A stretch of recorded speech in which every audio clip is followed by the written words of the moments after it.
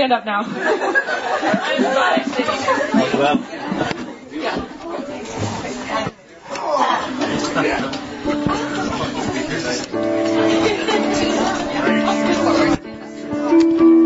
That doesn't work. That's fine. Does it work? No, I don't want it to work because that's just going to blast. Sing I love you, Lord.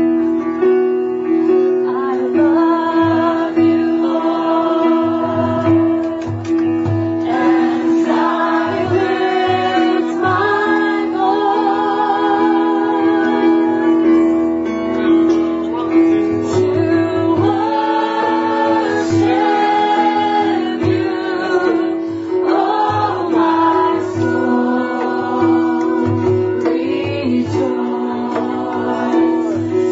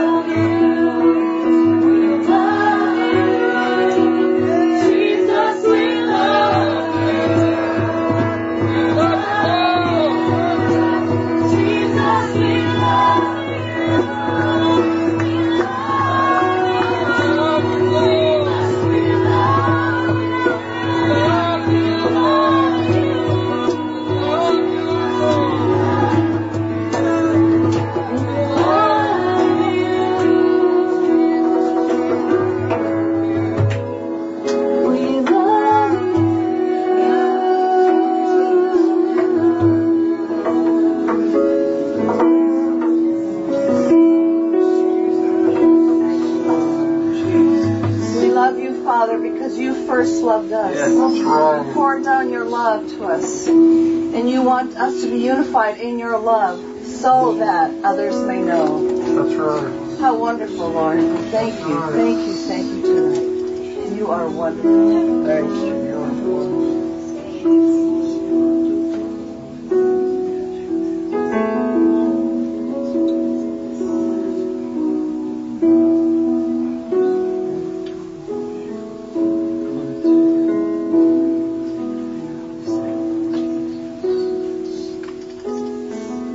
The wind of your Spirit is blowing. We feel your Holy Spirit blowing through this place. Lord, we say yes to your Holy Spirit and all that you want to do in our hearts tonight. Put your hand on the shoulder of the person near you. Put your hand on the shoulder.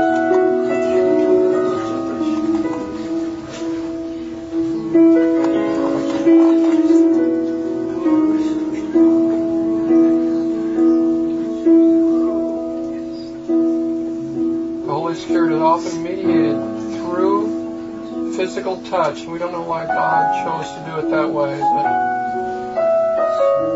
through brothers and sisters, we can open up to God and to His Spirit in a fresh way. So we say, come, Holy Spirit. You can say it too. Pray. Come, Holy Spirit. Come with your love. Come with your power. Come with your healing.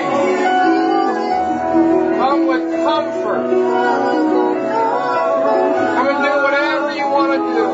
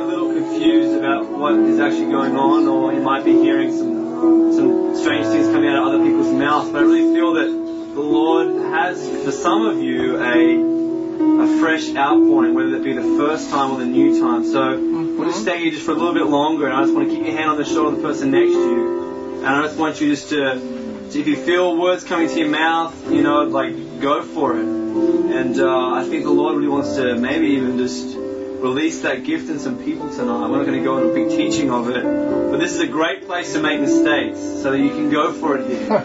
It's a safe place because we're with the Lord, and He loves us all the same. So you might feel a bit silly. Don't worry about that. Don't listen to that lie or that thought. It's a safe place, and the Lord is here. So we just open our hearts tonight, Lord, again. Once again, Lord, for some of us, once again we come. For some of us, it's the first time, and we just say we want more of you. We want your passion. And I just pray for the specific gift of the prayer language you poured out on your people, Lord. Continue to do it. What a weapon, what an encouragement, what a glorifying thing that edifies us as we get closer to you. Lord, we get closer to the source. So I just release that now, Lord, in your name, Jesus. Would you come? Would you loosen the mouths of those that are scared and fearful and just confused and may have just had abuse with gifts and things like that? We just pray a grace on this meeting, Lord. There wouldn't be confusion, there wouldn't be fear and doubt and abuse, that your grace would come. And you would just start to lift those burdens and let that gift just flow freely. It's good.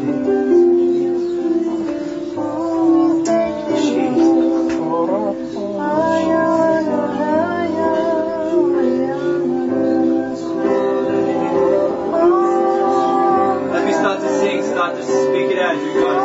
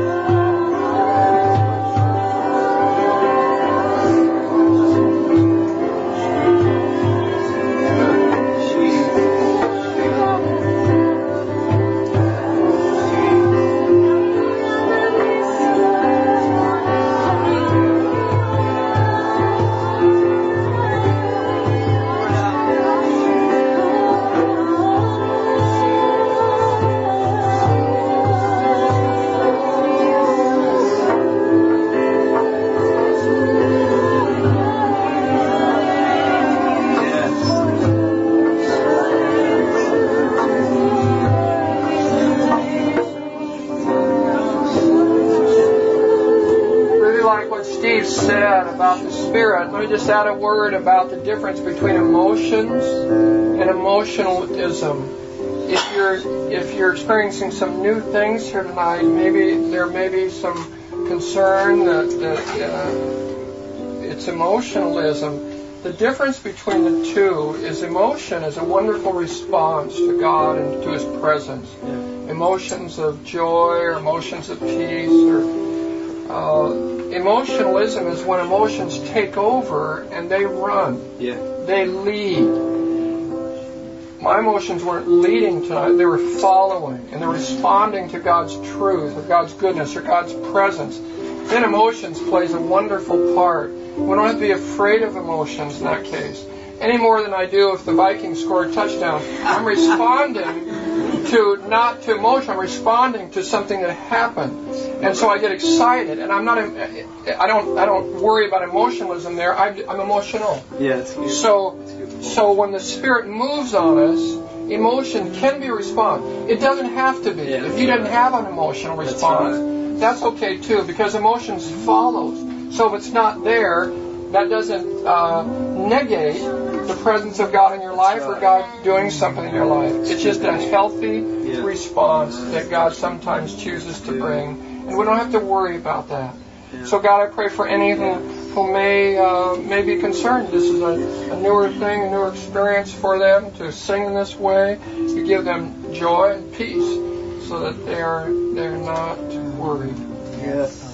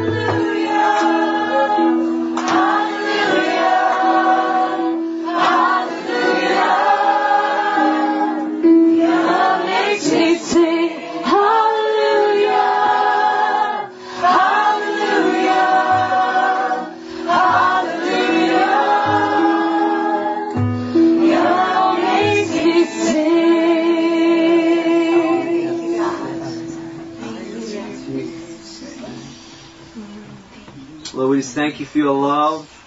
And we love to sing your praises, Lord. We do. We love to sing your praises. We do. Praise be to your name, and I pray that everything we do in our lives, but even now, just in this meeting, we'll give you the glory you deserve. In Jesus' name, amen. Amen. You can find a spot to sit out.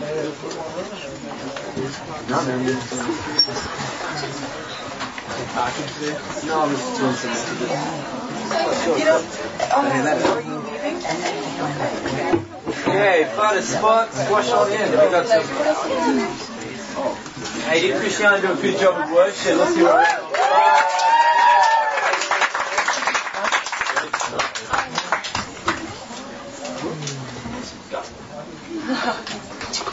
Okay, I've got a few things coming up. I'll wait till everyone gets in. Before I forget, I just had a really quick thought about, we were talking about tongues a little bit, and that can be a weird issue, especially amongst Christians, especially amongst so many theological students here, and different denominations, different backgrounds, different upbringings, and I just thought I'll share a little bit about my testimony in terms of my experience with it, because you can't argue with that, so it's good. You know, I went to a charismatic college. I grew up traditional Baptist, and then I went through a whole different series of changes. So you're really messed up. I know, I'm really messed up. That's why I need the Spirit. But I grew up where it wasn't taught in my church. It wasn't spoken about. It was like that joke. Use the mic. Oh, sorry. There's people way out in the other room, two other rooms. I just gave a word about the Holy Spirit and how you need it. That's pretty much all you missed. I grew up Baptist, and they didn't. Not anything against the Baptists. I love them, and there's so much good stuff going on in the Baptist church back home in Australia. But I didn't hear any teaching on it. I didn't hear any explanation of what it means. It's like that joke they talk about the creed, how they talk about, they go on and on about the Father, they go on and on about Jesus, and then and the Holy Spirit. And moving on, they brushed over it really quick. And that's kind of what I felt the Holy Spirit was. It was a name at the end of a prayer that just tagged along. And so, it's funny, I grew up in the church but never really met the Lord until I was 17, and I had a radical encounter with the Lord where His Spirit captured me. It wasn't God the Father that I've learned about in Sunday school. It wasn't Jesus, the person who died on the cross. It was something else.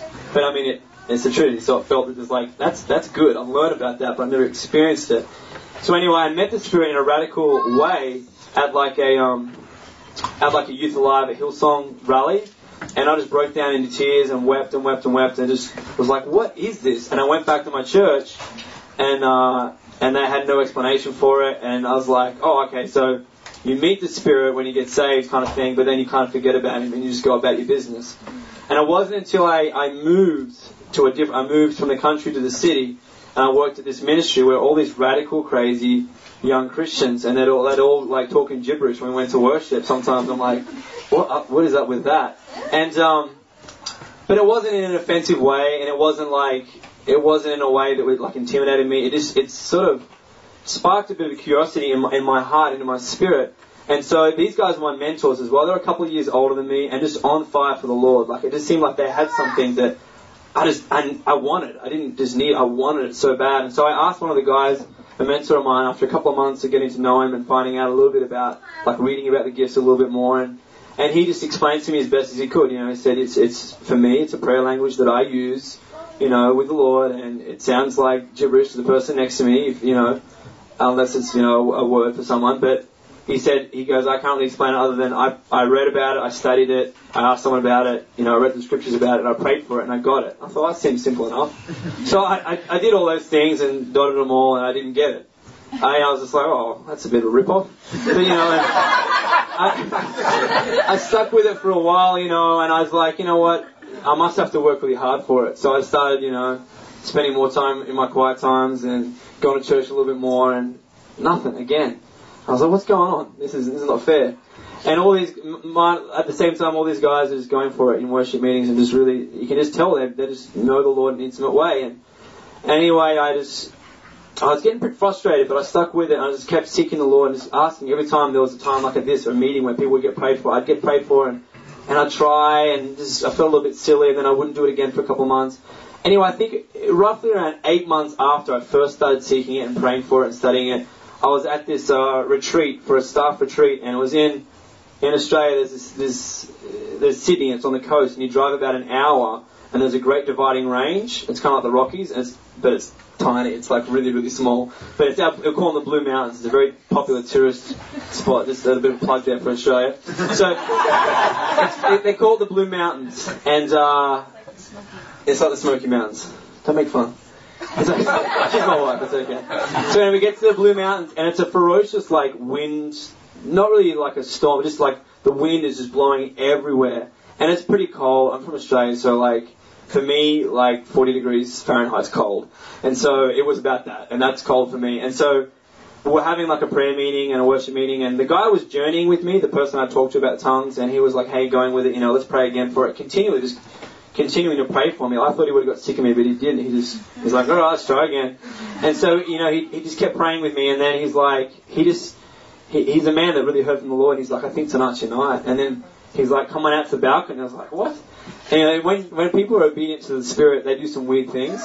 And that's just I can't, it happened. We question it today, but it happens so much in the Bible. The strangest of things, go put a piece of cloth out, and then, if it's word on one side and whatever, we don't question it that much. We think, oh, that's okay, it's in the Bible. But when it happens now, it's kind of like, what? So it's it was just really strange. He said, come out into the storm with me. So I was like, all right. So we rugged up into all this stuff and went out into the balcony, and he said, let's just, what's that? Put warm clothes on. Rugged up means put warm clothes on. That's my translator, my beautiful wife Kelly translator. Rugged up means put warm clothes on. And so we went out to the porch. Is that better? Porch? You know what a balcony is. We went out and we just started just worshiping and I was getting okay with that whole deal of without the song list, just praising the Lord and so we started worshiping for a while and just nothing really happened and I was like, you know what, I'm just gonna stand here and just, as I got ferocious in a zeal way I just want this, Lord, I just want this, and just stayed with Him, and I really felt, and I was encouraged by a friend who said, I feel tonight is a special night for you, and so we stayed out there, and then I asked him, I was really practical about it, I said, how do you know that you've got it, kind of thing, and I can't remember the words he used, but he said, just start moving your mouth and see what happens, and I was like, blah, blah. I was like, I sound like Judah, but something started to click when I started to open my mouth and started to speak, and then it just came, and I was just like, whoa, that whole 8 months to a year of just searching, it just was so worth it. And I just want to encourage and continue to encourage you. If nothing happened tonight, there's no condemnation on that, and there's no reason not to believe that He's doing something or already has done something in your spirit tonight. You don't have to have that to be what they call baptized in the Spirit. Some people will teach that, but we're not going to get into that. The Lord can work in you and does work in you, and that's just my experience, so you can't refute that. That's what happened with me, and I just want to encourage you, if nothing happens, it's okay. There's no condemnation on that, and this is a place where you're free just to be yourself and to journey with one another and with the Lord. So take that, and I just release that over you now in Jesus' name, that if there's anyone with doubt, confusion, anxiety, like Paul was saying, just worried about, is this the right way to do it, or it's okay. It's okay where you're at in your journey. It's okay where you're at with the Lord. He knows, and I just believe that He wants to continue to work in you. He wants to give you your testimony, your experience, so that you can pass it on to others and encourage them. So we just bless these people, Lord, in the name of Jesus, that are in their own journey with you wherever they're at, Lord. Just bless them, and we just protect their mind, their soul, and their spirit by the blood of Jesus. Amen. Amen. All right, that just came to me, so good. Thank you. Thank you, Lord. We've got a few announcements, so we'll encourage the use of the mic because there's people out there. So, Kate, Irving, where are you? Right here. Announcements about small groups. Yes, small groups. Woohoo! My name is Katie, and I am starting a small group for the ladies. It's for prayer, so it's going to be a women's prayer group, and my heart and hope for this is that we can just really press in and touch the fringes of heaven and ask God for His heart and pray for each other as well as our world. And in doing that, I hope that we can all grow in the knowledge of God together and also build relationships, friendships with the power of the Holy Spirit. Amen. So that's going to be happening. So I have little things for you guys to take. If you are a lady, just take one. Even if you're not sure, just take one. So everybody take one except for the guys. Okay. Sounds so good. It sounds so good. Let's go. Are there any newbies in the house? Any new people here for the first time? Woo! Welcome to the Crazy Communitas crew. We have a gigantic pen for you. There you go. Now we have a sign-up sheet. It just gives you a way to stay in contact with what we're doing, and by email updates and things like that. It's a really good way to stay in contact. So welcome. I didn't send the pen. Come on, take that with you. Okay, let's go with. Oh, just before I forget, also there's an offering plate. I think it's downstairs. Yeah. It's downstairs. I really encourage you. It's a box. Whoa. Well, upgraded to a box. That's how much we're expecting. Okay, come on. Come on. Open the floodgates. It's this what? I'm not explaining something. Oh, sorry. I was like, the box is over here. She was seeing it in the spirit. It's okay. So I encourage you guys. It's really, really fun here. It's a great place, and there's no pressure to give. But how much? I'm going to talk about music real quick. One sentence. I don't get illegal music off the internet because I don't really value something I haven't paid for. That's just a personal thing for me. Like the same thing with this. Not saying we pay for Communitas, but I like to invest in something that's worth it. You know what I mean? It's so much good stuff happens here, and Paul and teams go out and do great stuff all over the world. And for me, that's like enough to say I'm putting my money down in a place like this. So I encourage you to give if you're in a place where you're able to give, and that's downstairs. I think, yes. Jen, are you going to interview Tracy? Or is that happening now? Jen and Tracy, are they in the house? Yeah, jump in. Yell it out since you have a mic. Whoa. She'll go first with an announcement. Okay, nice and loud. All right. God's Playground, the Communitas Hiking Club, is going camping up at Gooseberry Falls. Camping at Gooseberry Falls. The third weekend in August. Third weekend of August. So the second Saturday is canceled because of the Holy Spirit Conference. Okay. The next weekend's camping. So Camping. Woohoo. further details later. Carrie, you got one as well. Thank you, Carol. So last Saturday, a group from Communitas went and volunteered with A Brush with Kindness, which is part of Twin Cities Habitat for Humanity. And they helped a homeowner in North Minneapolis paint her home. I talked to the homeowner, and she raised her hand if you went and volunteered. I talked with the homeowner. She said the team was lovely, and all my staff were very appreciative of your work and very impressed with how hard you guys work. So thank you all so much. Good job. Thanks, Gary. Yeah. Before we do the interview, in case it goes a little bit longer, Callie, youth with... Callie. Where is she? Right here. Can you... Maybe not. Maybe yell out. Or you can make your way up.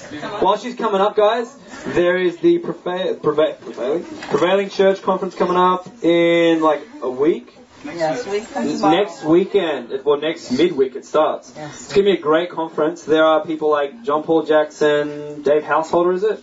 Yeah. And Rick Joyner and Graham Cook. And these guys, if you haven't heard of them... Paul Anderson. Oh, Paul Anderson! Whoa! And Kyle doing a bit of worship. And Matt's speaking as well at a seminar. Yeah. And that dude from Substance. He's a good teacher as well. What's his name? Peter Haas. Yeah, he's Peter Haas is speaking at a seminar as well. So it's going to be unreal. We actually save a couple rows near the front because there are a lot of Communitas kids that come. So if you come in the evening, look on the left-hand side, the organ side. Organ side. Near the front. The funky side. We'll be there. Okay, and it's actually free. How cool is that? So it's absolutely free. So pass those around, take one, and Callie's got an announcement about the youth there, correct? Yes. All right, I'm Callie. I'm the high school youth pastor over at North Heights, and I have the honor this year of leading up the youth portion of the Holy Spirit Conference. It was my understanding that some of you have been involved years past. Who's been involved with the youth portion? Anybody? Okay, a couple. Sweet.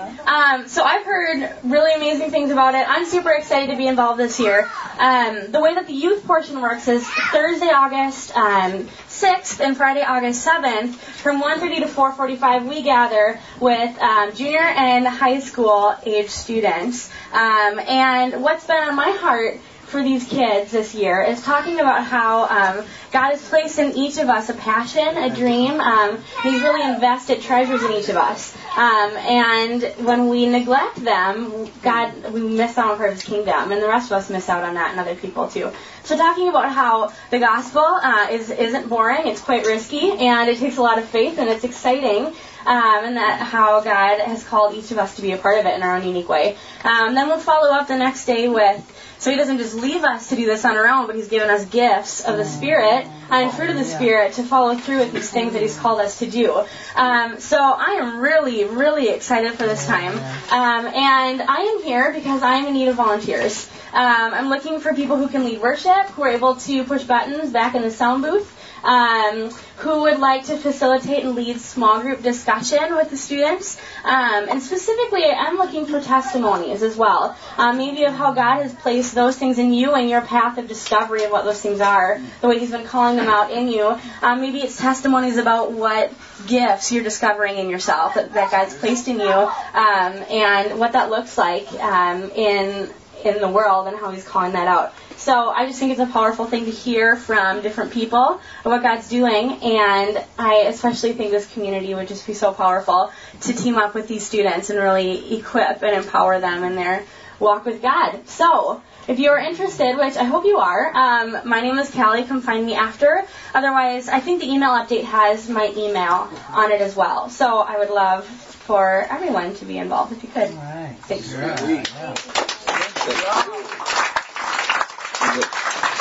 Anyone else before we have... Is it Jen and Tracy? Mm-hmm. That's right.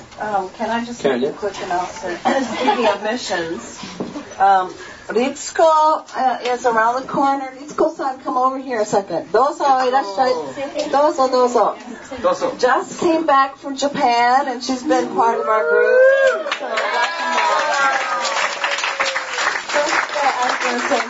This Sunday night, we're going to go to hear a missionary, a young adult who's been teaching there for 4 years, and Lead School and I and a couple others, whoever has an interest in not only Japan but other come with us on Sunday night. Meet here at 6:30. So welcome her back afterwards. Whoever says.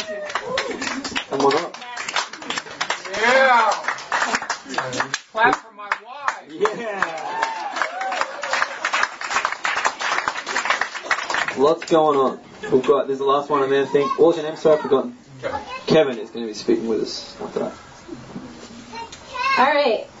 This is Tracy Vertigan, and I'm Jen Mosier. Hi, Tracy. Hi, Jen. And if you don't know her yet, you should get to know her soon because she's leaving. Oh.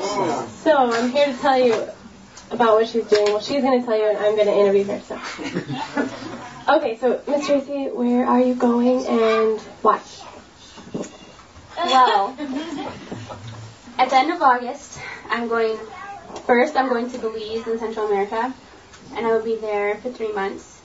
After that, I don't know where I'm going, somewhere else, and I'll be there for 2 months, and then after that, I'll go somewhere else, but I don't know where that is either.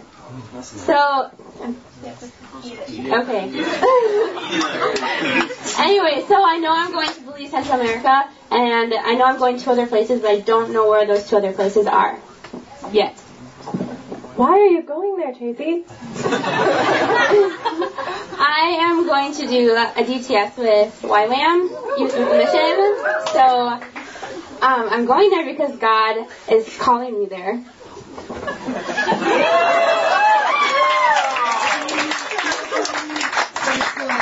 Okay. And when do you leave? And also, if I'm just thinking of this now, so Tracy didn't tell me to say this, but if someone felt led to help you out, how could they? When am I going next? Right. I'm leaving August 25th. I'm pretty sure tonight is my last night I'm going to be able to be here. If they want to help me out, you can contact Jen, and she'll have information about that. Or we could give a gift. We could give a Communitas gift. If you want to give to Communitas tonight and say this is for Tracy, it'll go to Tracy. That's what the money goes for. It's for this kind of thing. It also goes to buy food, but more of it goes to help people in missions. So that would be a wonderful thing to give a gift to Tracy. And Jen, you're like the person in charge of the board thing, right? She'll be getting my updates of prayer requests and all that type of stuff too. So she'll have all that info. If you haven't seen our Communitas missionary board out there on the wall yet, you should check that out. Because it's people we know serving, and there's a few people we have to add still, like Tracy, and I was going to add Carrie. So, and then we're going to pray for Tracy, and the last thing I was curious, there may be 1 or 2 people in here who don't really know a lot about YWAM, so can you give a brief, is YWAM just a really cool place? YWAM stands for Youth with a Mission, and they actually have bases all over the world. Pretty much what I'm going to do, when I'm in Belize, it'll be a discipleship training school, so it'll be the lecture phase of the time of my whole trip. And then we're a group of students there, and then as a group we go somewhere on outreach, missions type stuff. Then after that, we break up and go individually somewhere else for our internship part. Awesome. All right, so everybody extend your hand out to Tracy. And I'll lead out, but if maybe one or two people want to pray as well, would that be okay? Okay.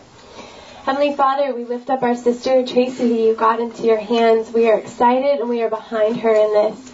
God, would you raise her up as a leader in your mission field? God, whatever you are calling her to do, would you just make that known to her? Would you provide every need that she has in Jesus' name? Would you protect her heart and her mind? God, would you just grow her in how you plan to? And we just will miss her dearly, God, but we trust you as you take her away from us that you're going to be bringing her to where she needs to be brought. Lord, give us just direction as to how we can support her still, Jesus.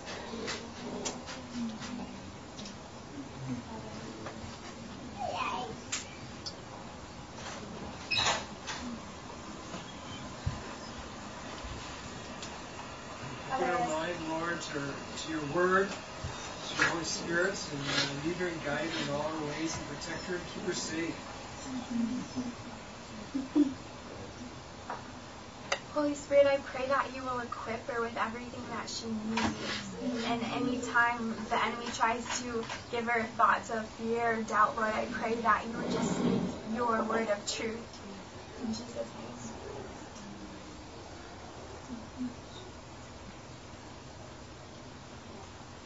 Father, thank you for all of the things that you are going to do in her heart, God.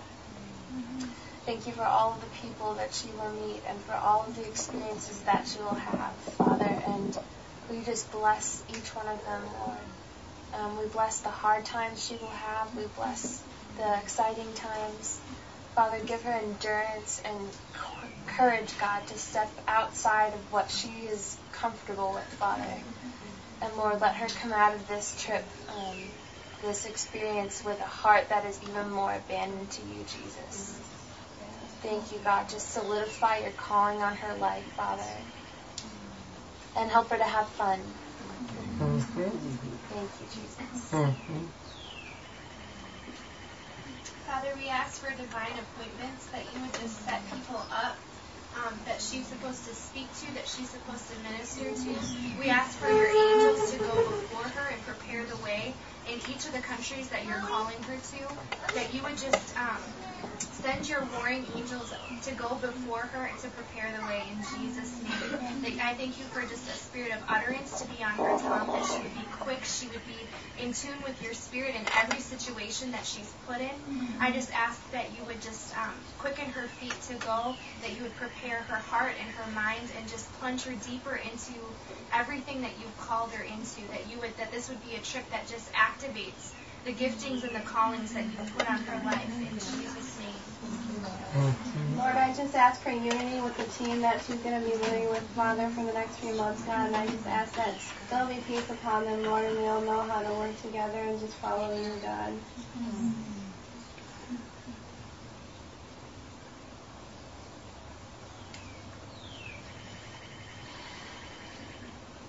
God, I just pray for natural blessing.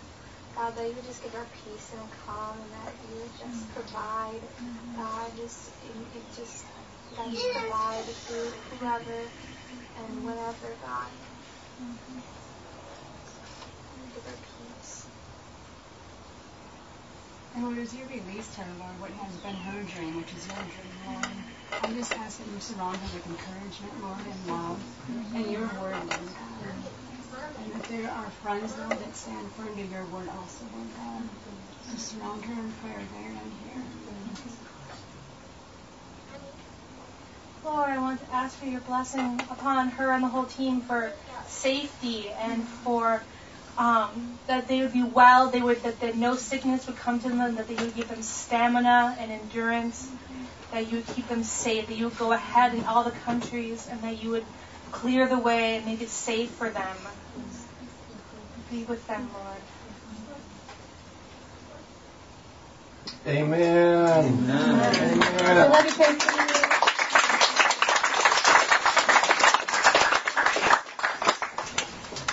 And how about we continue the applause for our speaker, Kevin?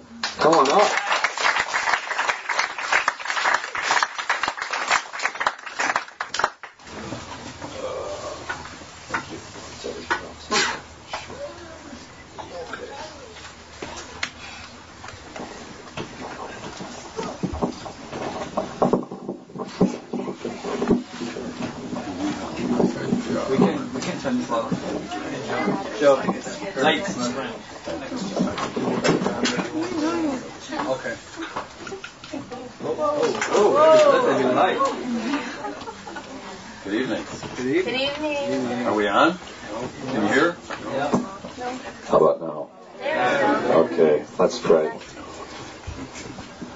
Father, we are grateful for who you are.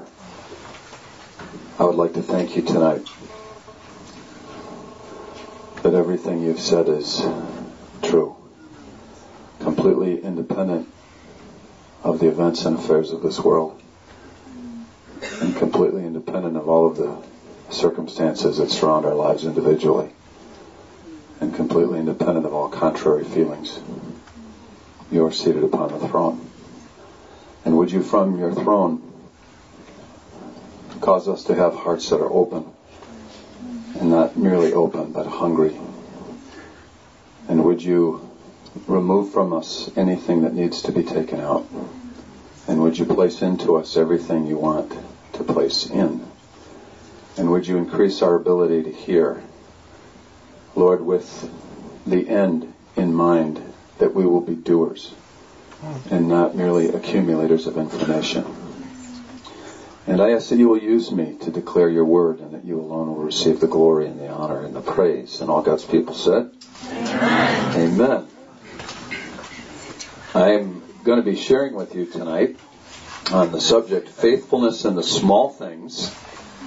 And I like to define terms when I use them. What comes to mind, what comes to your mind when you think of the word faithfulness? Loyalty. Loyalty, very good, yeah. Any other thoughts? Stewardship. Stewardship, okay, what's another word for stewardship? Servant. Servant, yep, but actually a synonym is manager. A steward is a manager, not an owner. Very good, okay, other words? Other thoughts? Consistency. Consistency, yeah. Yep. Anything else? Commitment. Pardon me? Commitment. Yeah, definitely. Endurance. Good stuff. You guys are reading my mail. Okay, anything else? Love. Uh-huh. Integrity. Uh-huh. Reliability. Yeah, good stuff. To follow through. Yeah, very good. Very good. You remember Jesus getting upset with people and talking about them as a faithless generation? How it grieved him. And he even said through Peter, Peter said it on the day of Pentecost, save yourselves from this faithless generation. God calls us to be faithful. My own understanding of faithfulness parallels your own. It's basically sustained forward movement in the face of adversity. Perseverance is required. Another word that comes to mind when I think of faithfulness is responsibility. Faithful people are people that can be trusted. They're responsible. And then when we talk about small things, tonight when I'm talking about being faithful in small things, I'm talking about things that don't seem to matter in the overall scheme of things. And we're going to identify some of those. Do any of you have any thoughts about what kinds of things that might include? I'll give you some ideas. Here's something that I want to impress upon you, and there's no insinuation here that you're not faithful in this. I just want to think out loud with you about some of these things, because in the years that I've been a pastor, it's disappointed me how many times people who have been taught the value of daily Bible reading and prayer. In fact, let me say it this way, consistent daily Bible reading and prayer, don't do it. And included among those people are pastors. A lot of pastors use the Bible as a reference book in preparation for sermons, but not primarily in a daily way to fellowship with God. I'm not saying all pastors are that way. I know a lot of pastors like Paul and others, David Householder, Mike Bradley, who are in the Word of God daily. But oftentimes I'll have a conversation with spiritual leaders, people with a lot of spiritual responsibility, and they'll share with me a little bit about their lives, and without intending to accuse them, I'll just say, let me ask you, are you in the Word? And I can't tell you how many times I've heard, not really. And I'll ask, what does that mean? When was the last time you had a consistent devotional life? And I'll hear things like months, years, from people who are filled with the Spirit, speak in tongues, and are pretty decent preachers. Faithfulness. To take time alone with God, not so you can accumulate information, not so you can impress people with your knowledge of the Bible, but so you can get to know the God of the Word. A text that God gave me as a new follower of Jesus is from Jeremiah 9:23 and 24, where God spoke through Jeremiah, and he said, let not the wise man glory in his wisdom, or the rich man in his riches, or the strong man in his strength.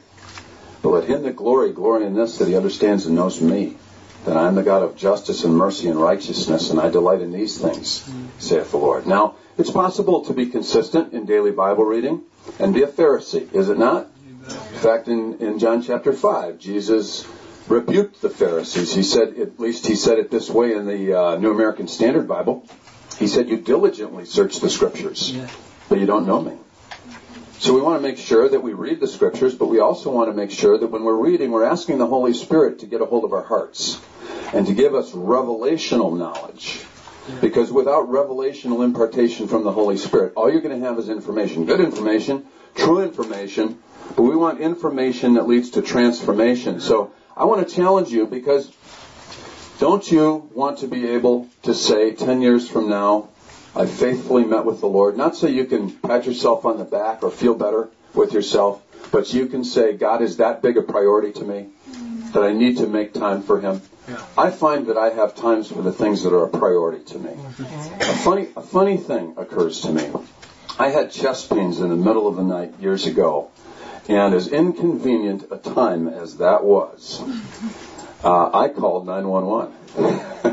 I had an ambulance dispatched to my house, and I had paramedics doing tests on me, and it was just enough of a priority. A while later, a year or two later, I accidentally cut an artery open in my thumb on Christmas Day. I borrowed a sharp knife one of my kids had received for Christmas in order to open a package, and I hit an artery, and I'd never seen what that really looks like. And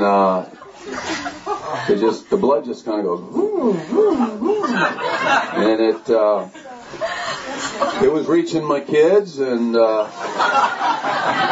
my wife, who's a nursing instructor, said, oh, don't worry, just pinch it together. And my kids are saying, Mom, I think he needs to get to the hospital and have that stretched up. Oh, I don't think so, just pinch it together.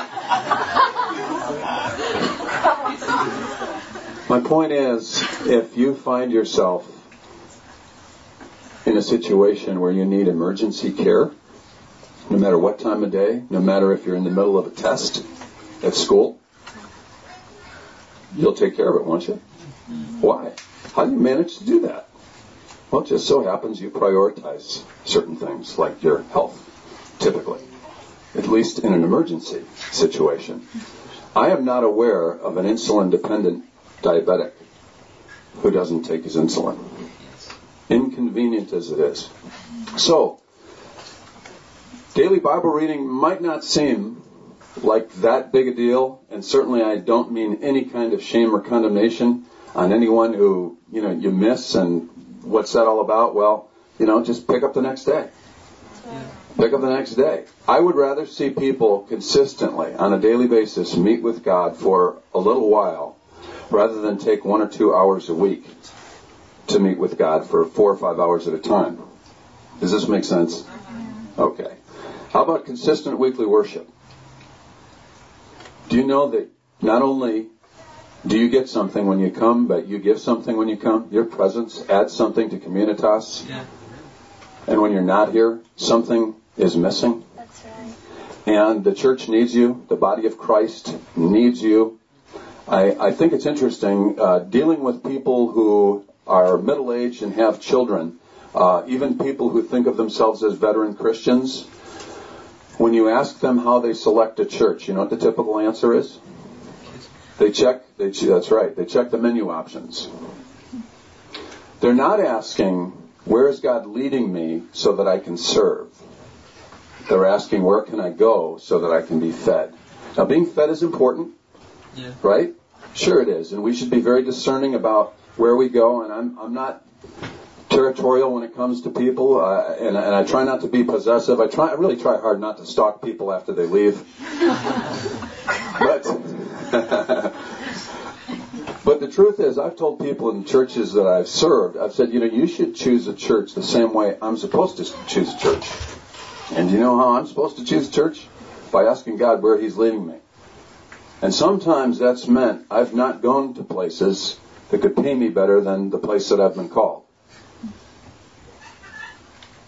And sometimes I've gone to churches that are dying, churches that don't have the ministries for my kids that I would like to see when I had an opportunity to go to a different church.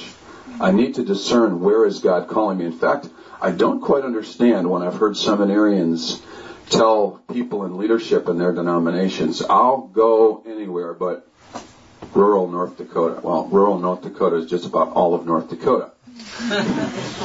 But I don't understand that mentality when people say, I'll go anywhere but. And some of you are going to get to hear Graham Cook next week, and you may be familiar with his own story, how he was put on a shelf for many years. And due to a lack of integrity in the part of some people that he was walking with and submitted to early in his ministry, he held some people accountable. And they contacted all of the people where he had ministry assignments and badmouthed him, and suddenly everyone was canceling him, and he didn't have teaching opportunities. And for years, he was just kind of on the shelf. And I don't know how many years this was, but sometime later he got a call from a ministry place in Canada, and they asked him to come, and he said no. And then he heard the Lord say, Graham, the words no and Lord don't go very well together. If you and I claim to know Jesus as our Lord and we're hearing Him say go, the answer should be yes. Yes, Lord. Yes, Lord. So we need to be faithful in these kinds of things. Just getting your lazy tuchus out of bed some days. Do you know Paul said, I buffet my body? He didn't say I buffet my body. He said, I buffet my body. I make it my slave. How about faithfulness in generous giving? You're talking about a giving opportunity here at Communitas. Some of us, I think, misunderstand the text in 2 Corinthians 9, where Paul says, don't give begrudgingly or under compulsion, for God loves a cheerful giver. And I've heard lots of people say, well, I'm sorry, it would be begrudging if I gave. And if you look at the context, Paul was not talking about the regular support that we're called to give the church that we're partnering with. He was talking about a special offering for the saints. And there will be special offerings until the cows come home. And you and I need to discern whether God's calling us to participate in every special offering. But there are some places that we need to be giving to. If we're committed to them, we need to be supporting them. I mean, if I'm a father, I'm supposed to support my children. Right? And sometimes that means that supporting my child financially means I don't get to have the kind of car I might want to drive. Because my children need that income for an educational opportunity or a sport or something like that. And so I want to challenge you. Ask God to show you where He's called you to be a servant. Not merely a consumer, but where has He called you to be a servant? If that's Communitas, give as generously as you can. Faithfully. Week in and week out. Even when it's tough. I'm going to ask you to give the first check you write. In fact, make the first check you write. When you get paid, I know some of you are working. At least over the short term in between going to school, right? Make the check to your church. And if that's this place right now, here, make that your first check. Write it out faithfully. You know, we have online giving at the church that I serve, and that's fine, but I don't give online. I want it to be an act of worship. I like to bring a physical, tangible representation of my labor and my stewardship to my church. And so I want to ask you, be faithful. Be as generous as you can be. Here's one of the things you're going to learn. I believe if you really seek God and aim to please Him, you can give more than you think you can give. You know, I have not always taught well on tithing, and I don't believe tithing is incumbent upon New Testament believers, but I know it's taught a lot, and I think it's a good way to learn to give. It's a good practice if you want to learn to give. Randy Alcorn talks about it as the training wheels of giving. But there are people that think that's a big deal, that giving 10% is a big deal. I think 10% is hardly a start. And it's great to fantasize about what you can give after you've established what kind of standard of living is appropriate for you. What has God, or how has God called you to live? And after you figure out what that standard of living is, then figure out what your standard of giving needs to be, and give as much as you can give, because you can't outgive God. And somebody said to me, Kevin, are you saying to people they should give to get? Yes, absolutely. I am, and I'll tell you why. Because doesn't God say that? You know, I just find it's interesting. There are people that think we should have motives more noble than God's. Don't tell people to give to get because they might give for the wrong reasons. But God says, if you give, it will be given to you. Doesn't He? He says, if you sow sparingly, you're going to reap how? Sparingly. You sow bountifully, you're going to reap bountifully. Don't you think that statement was designed to appeal to your self-interest? You know, I mean, think about the book of Deuteronomy, chapter 30. Now, this is Old Testament, and God's communicating this way. He says, I've set before you the way of life and death, the way of blessing and the way of cursing. Choose life. We don't have the tapes, but I bet you if we did, and you could catch the inflection of God's voice, you'd hear a lot of passion. Choose life. Why not? Go ahead. Give generously, give faithfully. And then, how about some of your students, how about giving school your best? Ouch. Didn't hear a single amen. I was never much of a student until actually about 2 years after I became a follower of Jesus. I didn't like school, struggled in school. I was one of the special kids who went to the special class with the special teacher regularly. And I literally worried at the end of every year in grade school whether they'd promote me to the next grade. You know, most people are wondering, did I get an A or a B? And I'm just hoping they push me out of 6th grade and let me go to 7th grade. But when I was toward the end of my sophomore year in school, about a year after I found Jesus, I remember Colossians 3:23 really coming home to me, where it says, whatever you do, in word or deed, do it all heartily as unto the Lord and not as unto man. And I thought, I really haven't given this a good shot. I haven't given this my best. And I had to take some tough classes I didn't know a whole lot about. I had to take some math classes that I really wasn't prepared to take. And I knew a couple of guys who were math majors, and I asked them to tutor me. And they did. And I actually worked hard. In fact, to my surprise, I actually graduated from college on the dean's list. And, I I want you to know if you study, it actually makes a difference. I remember that amazing discovery when I got my first day. I said, that's how they do it. I thought some people were born with the answers. So I had to study. I studied hard, studied long, and I got help. So give school your best. Give work your best. If you have a job, don't be on time. Be early. You know what I think is interesting? At least in a lot of churches, or when we have special meetings at our church, people will hang around until more people show up. Let's say you say, well, we're starting at 7, but let's wait around so more people show up. I say, why punish the punctual? Why punish the people who show up on time? And if you have a job, you're called to that job to represent Jesus well. Don't you think Jesus would work hard? I bet you he gave his dad his money's worth in the carpentry shop. Yeah. So, show up early. Maybe even be willing to stay late and do your best. Do your absolute best. And do your best to have a great attitude. I was in a hardware store not that long ago, and I asked somebody behind the counter, how's it going? Oh, it'll be going a whole lot better when I get out of here when my shift is over. And I remember thinking to myself, man, I wouldn't want that person working for me. What's your attitude like at work? See, again, we need to buffet our bodies. We need to get after that flesh and say, you know what, I'm in charge here.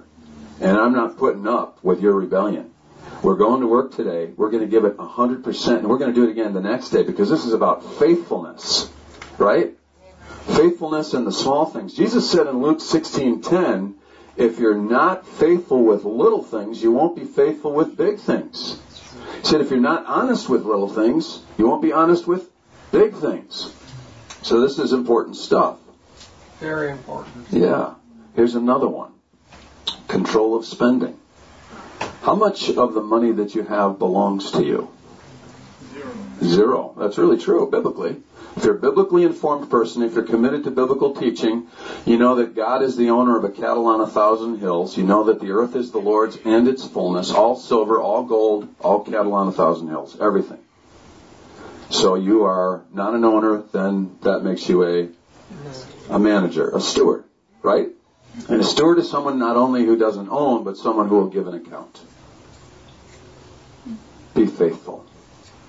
Be faithful. Because there is no such thing really as discretionary income. Now there is in your life if God shows you there is. But ask God, what do you want to do with your money? If you've gotten a tax return or an unexpected gift, I'm not saying you shouldn't be able to spend it on yourself or on a vacation or something nice to wear. I'm saying, why not ask God first? God, what do you want to do with your money? Because if you're not faithful with what you have, what's the likelihood He's going to give you more? See, God wants you and I to be so spiritually healthy that we don't look for life and security in money or in anything else. And so when we receive money, we want to be conscientious to say, what do you want me to do with this? Be careful with your spending. Money is a test. Would you agree with that? In Luke 16, the second part of verse 10, it says, if you're not faithful in the management of your money, who will entrust the true riches to you? Now, one thing I know about the people that come to Communitas is you're after the true riches. You're after the things that money can't buy. That's what I hear every time I'm here, and I believe it. I believe it. I've been convinced. You're going after God. You're going after the things of the kingdom. But believe it or not, how you manage your money will determine whether you can be entrusted with true riches. So that's something you don't want to treat lightly, and you want to ask God to help you to think about that in a helpful way. I know Dave Ramsey has a great course called Financial Peace University. You might want to learn more about that. In fact, my son Jude and his future bride are going to be offering a course on that sometime. Maybe I'll send a communication to Paul when they determine when they're going to have that. How about being faithful in this area, giving persistent attention to your vulnerabilities? Peter the Apostle says, be sober. Keep alert. Your adversary, the devil, roams around like a roaring lion, seeking whom he may devour. Resist him, standing firm in the faith. Another translation says it a little differently. It says, be vigilant. What's it mean to be vigilant? Really to be on guard and to keep being on guard. Be careful. The devil is aware of your vulnerabilities. Do you know how he's aware of them? It's not because he's all-knowing, but because he watches. Now, he personally can't watch all of us. He's not omniscient. He's not everywhere present. But he has demonic agents who work for him, whose assignment is to observe you and to dangle various carrots in front of you. That is temptation in front of you to see what you will respond to. I used to be, believe it or not, as a native Chicagoan, I was a real, serious, genuine Chicago Cubs fan. But I have fallen off the wagon. I've been here for a long time, 30-some years, so I really don't care what happens in Chicago anymore. But if they get into the series, I might root for them. Now, why did I bring that up? Okay, here's why I brought it up. I love Major League Baseball, and one of the things I've watched is how pitchers treat various hitters. Pitchers aren't all-knowing, but pitchers get information about the hitters they're going to face. And if I'm pitching to you, and I know every time I throw a slider, I get you out on strikes, I'm not going to throw you a fastball, especially if you've been hitting my fastball. Right? And if I go fishing, which is not likely to happen, because I've been fishing and I just haven't been catching. I've been fishing a few times, and that's not fun. Catching is more fun. But when I go fishing, I have gone fishing with people who know what they're doing, and they're catching fish while I'm sitting in the same boat with the same stuff, same rod, same reel.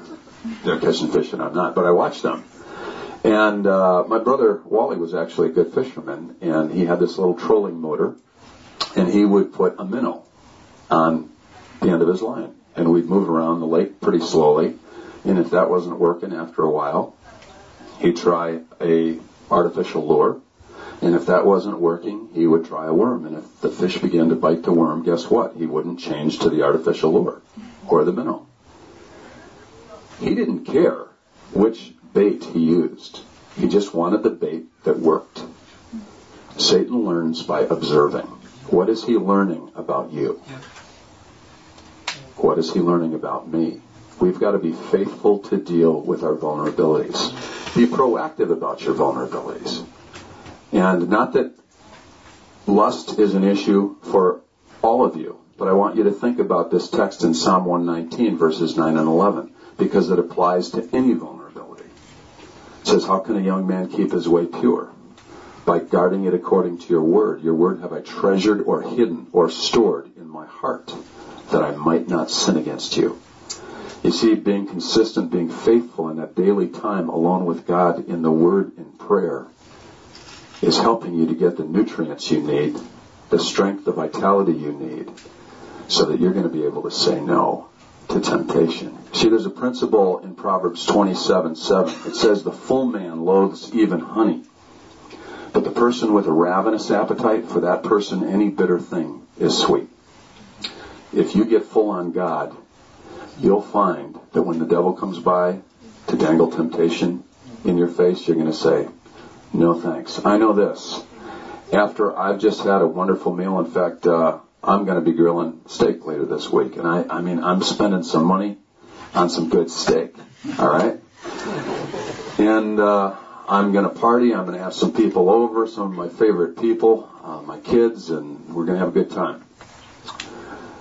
And I know after we ingest an awful lot of dead cow and maybe some really good potatoes, because Irishmen love potatoes. If after dinner you come by with a Ritz cracker with a sardine on it and say, can I tempt you? I'll say, no, not likely. I mean, give me a bromo, but not the Ritz and the sardine. So does this make sense? Be persistent in giving attention to your vulnerabilities. Here's another one. Be faithful in spiritual droughts. Isn't it great to feel the presence of the Lord? Isn't it great to have a sense of peace? But I want to tell you something. If you do any reading about people who walked in a very deep and intimate way with God over the 2,000 years of church history, you will find that every last one of them experienced not a season, but many seasons in the valley. And if you read Mother Teresa's diary, you know that there were seasons when she thought she was going to lose her mind.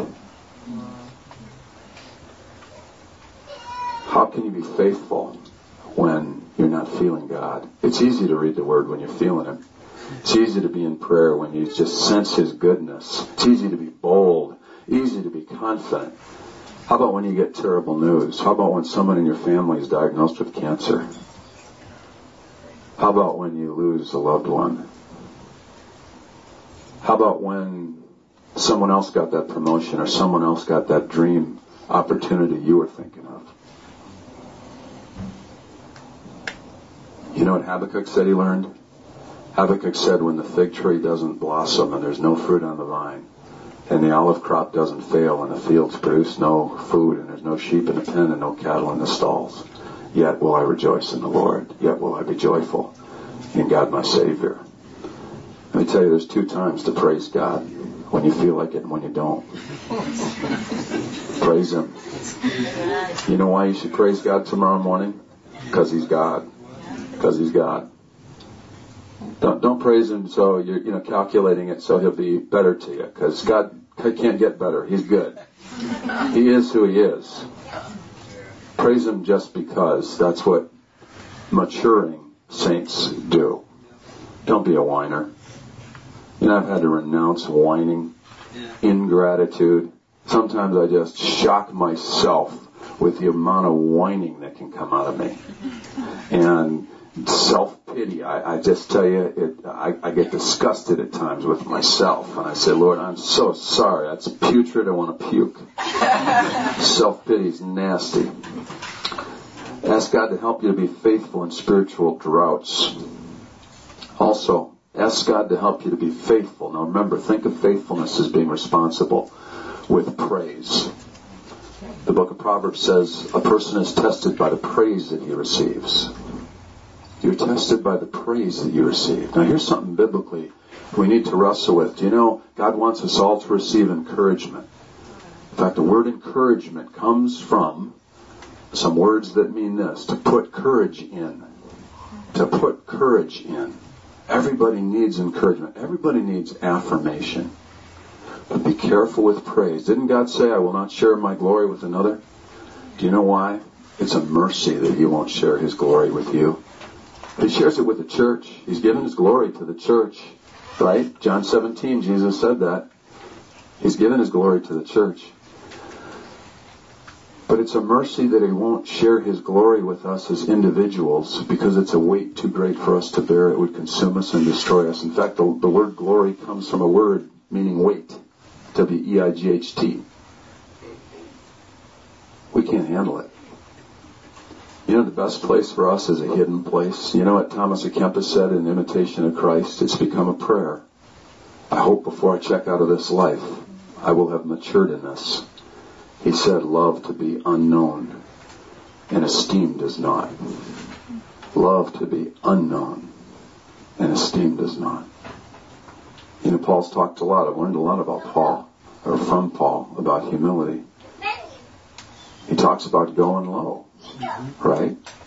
You know, God does want to exalt you. The Bible says that. Humble yourself and He'll exalt you, right? What's going to happen if you exalt yourself? He'll humble you. And He'd rather not. He'd rather not. Learn to go low. Ask God what that means. What would that mean for me? How do I do that? That doesn't mean you should be depressed. A humble person is not a depressed person. A depressed person, by the way, is a self-absorbed person. Do you know that? Because their focus is entirely on self. Why? Who wouldn't be depressed if your focus is entirely on yourself? The Bible says get your eyes fixed on Jesus. Right? Fix your eyes. That means fasten your focus on Jesus. Fix your eyes on Jesus, the author, the perfecter of your faith. That means the source and the developer of your faith. So no matter where you are in the faith continuum, you can get faith from Jesus because He's the source and the developer. Fix your eyes on Jesus, the author and the perfecter of your faith, who for the joy set before Him endured the cross, despising its shame. He sat down at the right hand of God. That's Jesus. That's our Savior. That's our King. That's the lover of our soul. Fix your eyes on Him. Ask God to help you to deal well when you're complimented, when you're encouraged. You want to know the best response to a compliment? Thank you. Thank you. You know, I remember reading a story about an associate pastor who got a chance to preach, and I guess, he did a pretty good job. And he stood in the lobby after the service to shake people's hands with the senior pastor. And people were complimenting him, and one guy said, "Oh man, that was man, he knocked it out of the park." And he said, "Oh, it was all God. It was all God." And the senior pastor said, "It wasn't that good, but it was all God." The truth is, it's never all God. It's never all God. I think we should get that right. God wouldn't say it's all me. If God works through you, you have to say yes. He doesn't coerce you. Some of us watched the Olympics last summer. Now, there were some athletes who actually, won gold medals, who were Christians, who spent an awful lot of time training. Imagine. They worked on technique. They worked on conditioning. Right? They practiced and practiced and practiced. They were faithful. And they won. Some of them won the gold. God wouldn't say, "Well, it was all me." God didn't run the race. They ran the race. God wants to use you. And when people encourage you, say thank you. Thank you. Not, "Oh, shit, well, it was all God." It wasn't that good. Right? Can you ever say it was that good, that it was all God? I don't think so. All God was Jesus. Yeah, come on. Right? There's some of me in everything. There's some of you in everything. So go ahead and receive encouragement, but ask God to show you how to deal with praise. Because I want to tell you, we're often warned about sexual sins. We're often warned about chemicals, temptations. We're often warned about money temptations. I'll tell you what we're not warned about enough is pride. Watchman Nee said that's the engine that drives the other sins.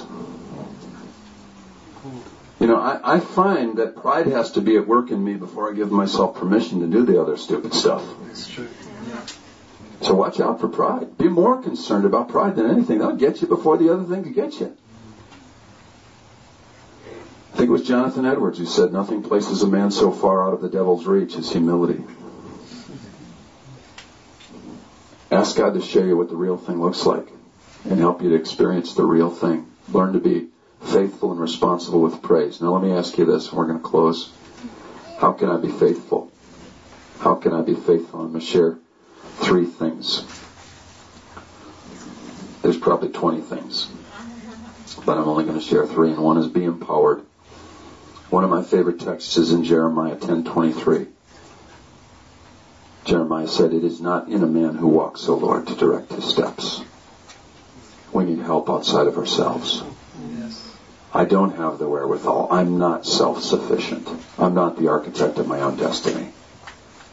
I need God. And thank God I have God. But in Ephesians 5:18, Paul said, "Be continually filled with the Spirit." He said, "Don't be drunk with wine, but be filled with the Spirit." Here's something. If you're filled with the Spirit, you won't want to be drunk with wine. Filled with the Spirit is better. It's better. And that's the thing that satisfies every wound, that heals every wound and satisfies every heart's longing, is the Spirit. So if you're going to be faithful in the small things, which is so important to do, you can't do it on your own. You need to be empowered. I like a prayer that Morris Vagnas taught his congregation at North Heights over nearly 40 years. He taught them to pray, "Lord, I can't. You can. Please do. Thank you." Be empowered. Be continually filled, Paul said. Be continually filled. He talked about, that was a good word about being baptized in the Holy Spirit. But I've known people who, that's all they talk about is when they were baptized in the Holy Spirit. But you need to be filled today. Yeah, amen. You need to be filled tomorrow. You know why? You leak. Second thing is be supported. If you're going to be faithful in the small things, you need to be supported. Galatians 6:2 tells us to bear one another's burdens and so fulfill the law of Christ. There really is no picture or profile of a Christian in the New Testament who functions by himself. The Alpha Course teaches us there's two things you can't do by yourself. You can't marry, and you can't be a Christian. Not really. Yeah, it's true. You can meet God in solitary confinement, but that's not the ideal. That's not the ideal. God gave us a body. Think about all of the one another statements in the New Testament. Count them up sometime. Can you think of some? Love one another. Encourage. Forgive. Right. And, bear one another's burdens. There's about 30 of them. About 30 of these statements. You can't do them by yourself. Be supported. Jack Deere said at last year's conference to the pastors, he said, if there's something in your life that you can't share with someone, it owns you. It owns you. And you know what would keep you from sharing with someone else? Almost always it'll be pride. And let me tell you that that's at least as ugly as the thing that you're afraid to share. So why not get it out? You know what you're going to find? You're not that unusual. I don't know what it is. If people think my mouth is going to drop open, you did what? You did what? I kind of am tempted to say that most times after they share. You did what? I'm just kidding.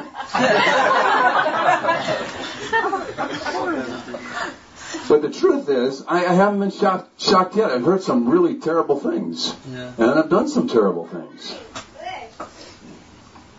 Sure, anyway, be supported. Walk in harmony with each other. Two are better than one, the Scripture says. For if one falls, he has the other to lift him up. But woe be unto that one who falls when he's alone. And finally, be desperate. You can't manufacture zeal. Zeal is not hype. Zeal is energy from the Holy Spirit. It's fuel to keep you going. Be desperate. What causes a man to jump into a dumpster after a half-eaten burger? It would be acute hunger, right? That's right. That's what makes me get up to read my Bible daily for 37 years. That's what makes me take time to be with God daily for 37 years, and I hope for another 30. I don't mean to be patting myself on the back. I'm telling you, I'm a desperate man. I know that my flesh is capable of anything. My flesh is capable of anything. Did you have a question? Do you have to ask to be filled with zeal routinely? I think it's great. I think it's so important. I pray the Scriptures, and there's a text in Romans 12 where Paul says, never flag in zeal. The question was, do you need to ask to be filled with zeal routinely? And I think yes. But Paul says, never flag in zeal, or never wane in zeal, or never let your zeal get down to the empty mark, your zeal needle. But I want you to think about these two texts. Zechariah 1:12. God says, I will punish the men who are stagnant in spirit. I will punish the men who are stagnant in spirit. Amos 6:1. Woe to you who are at ease in Zion. God is looking for people who are desperate for Him. And that's not something that you're going to successfully create for yourself. God's got to give you that. But you're going to find it in the secret place. I want you to know that deep commitment to God flows out of deep communion with God. You want deep commitment. You want holy zeal. You've got to touch the altar. Everything that touches the altar, the Bible says, is holy. Right? You've got to touch the King. And sometimes, let me tell you something, when you're doing that, you don't feel a thing. You don't feel a thing. Out of these 37 years of Bible reading, I got to tell you, it's actually very rare when I feel the presence of God when I'm reading my Bible. There are times I've been so angry with God, I've unsuccessfully tried to rip my Bible in half and flung it against the wall. I've used vulgarity with God. Somehow He must still care about me because I'm here. I tell you, I've been through what most of us are going to go through, and that's seasons of difficulty and challenge, and I haven't always handled it well. But one thing I've known these years is I can't afford not to meet with God. And I want you to know you have the time for it. That's right. You have the time for it. Do you have the hunger for it? See, and that's where I would ask you to ask God to help you to be more hungry for Him than you are tired. Because it's amazing. You can find time for what you want. Well, let's pray. Father, we need You to make us what we can't make us. Would You cleanse us? Would You wash us? Would You forgive us for the times and the ways we've yielded to apathy? the times and the ways we've been self-indulgent, the times and the ways we've failed to crucify the flesh with its self-indulgent appetites. Would you cleanse us and wash us? And would you fill us with that holy zeal? And would you help us to have a new priority for being faithful in even small things, the things that don't seem to matter to us? Because, Lord, we're a people who want to be trusted with more and more and more. We want to be able to be trusted with more spiritual authority. We want to cast out demons, heal the sick, raise the dead, and preach the gospel. Lord, would you help us to become a people who are faithful in things we don't think are that important. And may you receive all the glory and all the honor and all the praise. And if you need to talk to God, if you need to cry out to Him right now, this might be a good time.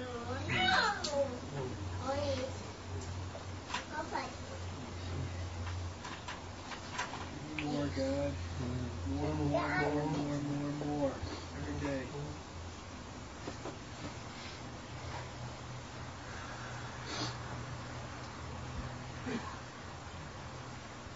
Sometimes it's hard for all of us to talk at the same time, but it doesn't confuse God. He's good at it. So just open your mouth and share something now from this message. Just maybe a sentence or two. Just say something. It's good to have our ears hear what our heart is saying and our mouth is speaking for. So just give it a try. Speak something out. Father, I really do want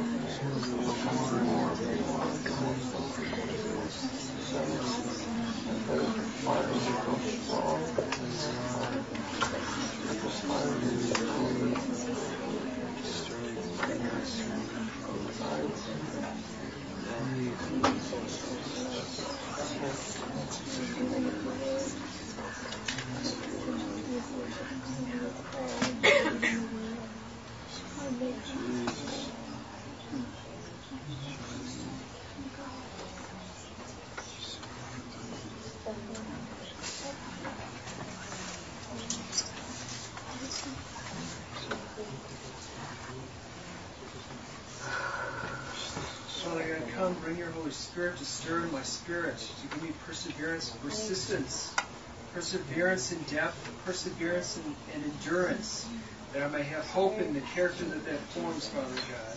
Just continue to stir in me to give you revelation and knowledge about your word and deeper insight into that, Father God.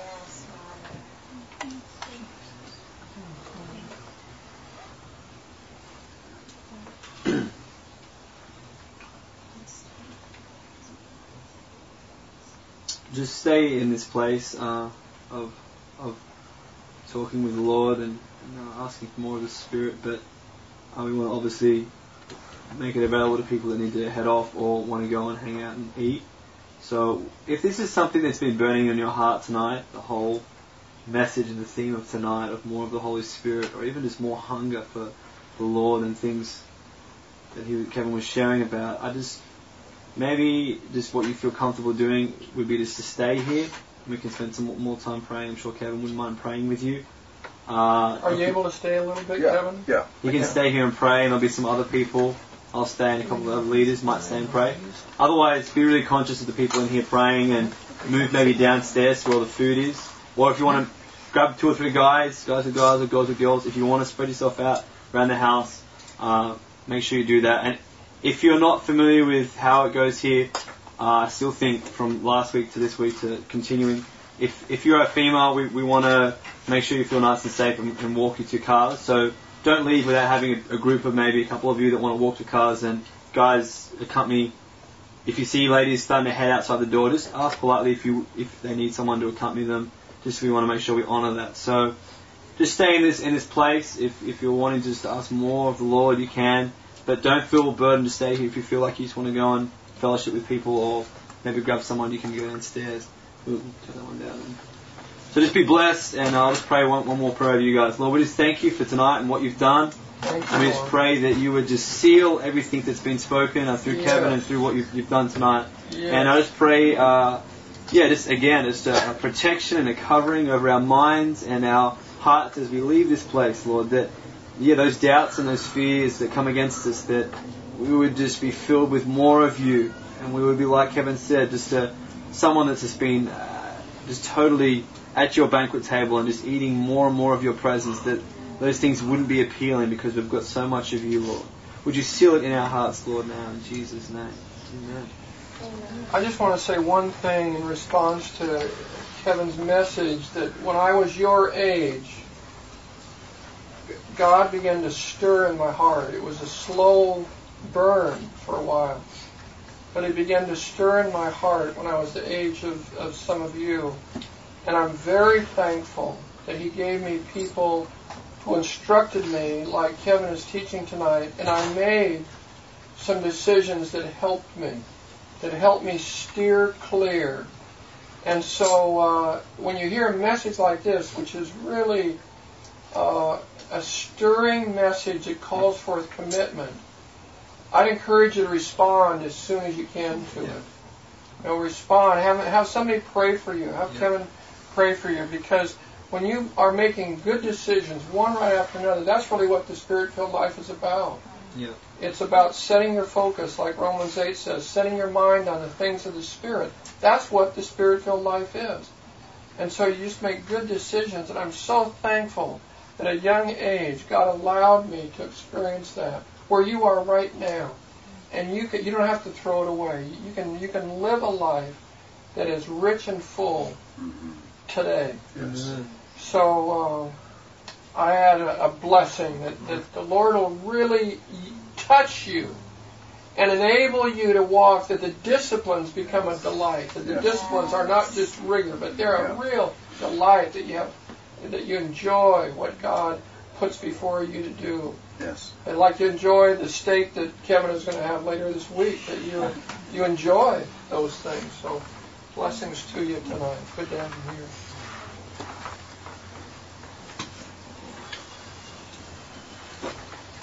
So food, fellowship, downstairs to the house, prayer and soaking and whatever you want in here. Be blessed.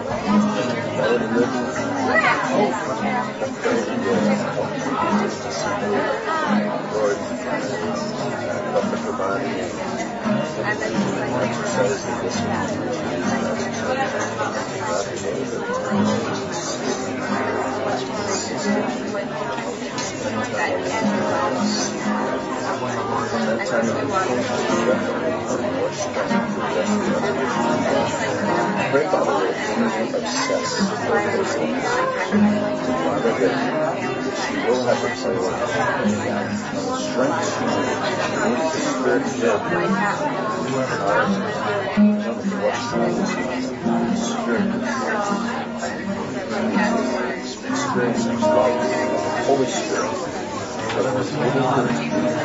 All I want to do, without recrimination, without condemnation,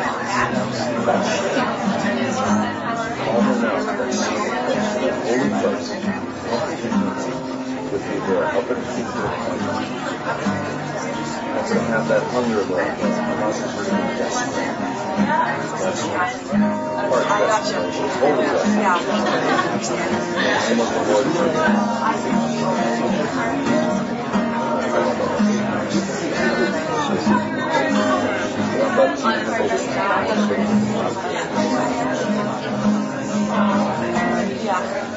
Receive all of the glory, receive all of the glory, receive all of the glory, receive all of the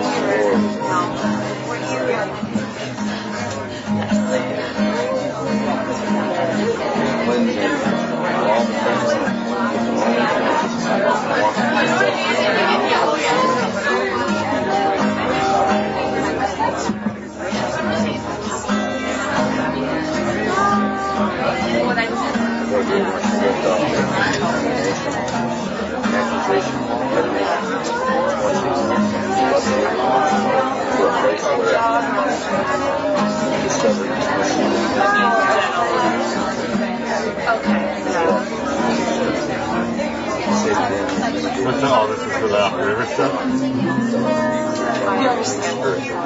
Up the river. No. Yeah. Oh, the flagship, yeah. Yeah, I just said you will come out here and pray for us. Oh, good.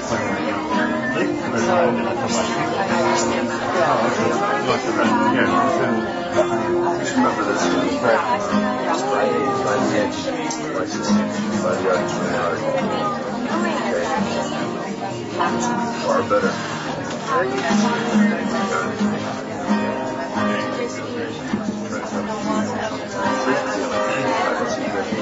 Slow that.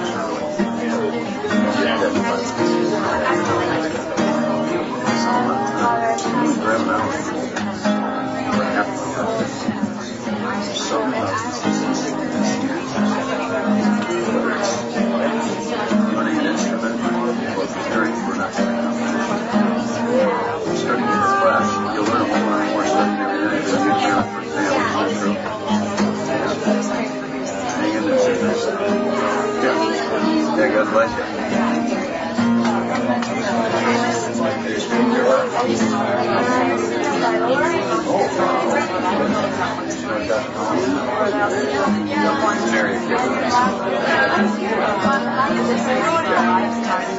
Hey, I've never seen you. God bless you. I tried to get your attention at Axel's. I was there with my wife. Yeah, I was waving at you, but you were engrossed in conversation or something. Cool.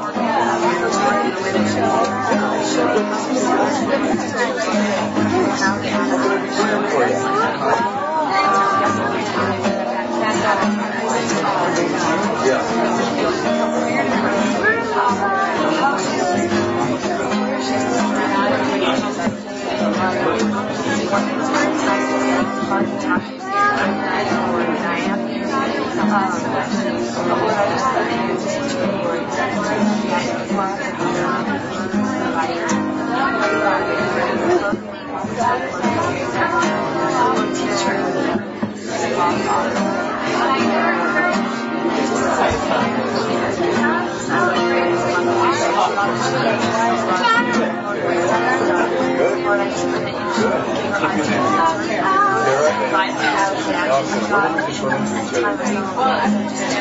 That's right, Allison.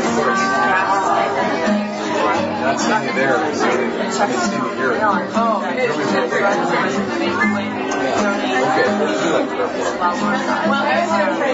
Good. Okay, let's do it. Tara, we're after it. We're going to lay hands again.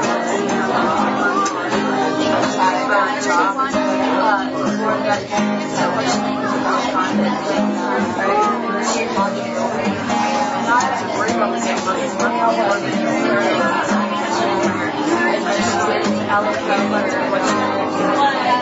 live on, what you have, everything.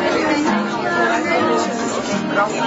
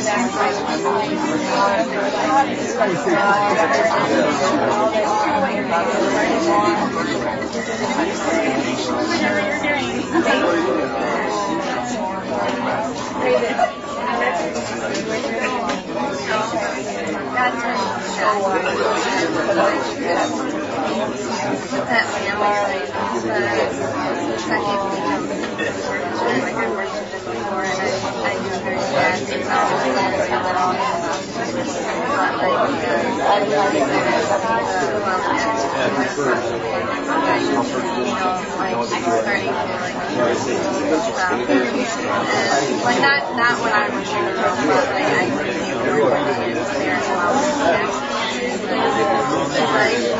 prayed like weekly, like more and stuff, and like you're expecting to let me pray with her. So that was awesome, and yeah, and I was like, I sent out like emails to people family and her, and that prayed out, and I was like, Lord, stop and stuff like that. Didn't admit he did anything wrong, but he was around and I was like, in his heart, I know like, and that he was inspired a lot of women in his past.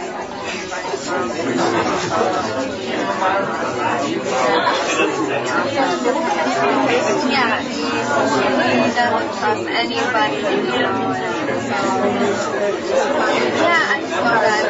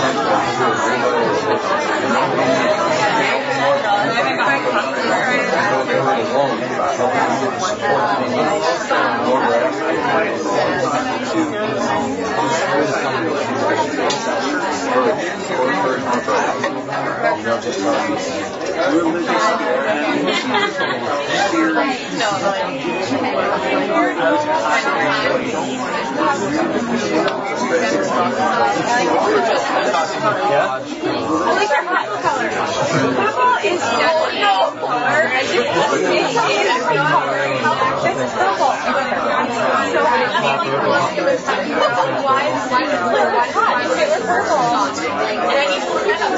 Don't pretend you know what color it is. There's the purple one right next to it. And you grab the blue. You can call it whatever you want. I want to call it purple. Whatever color it is.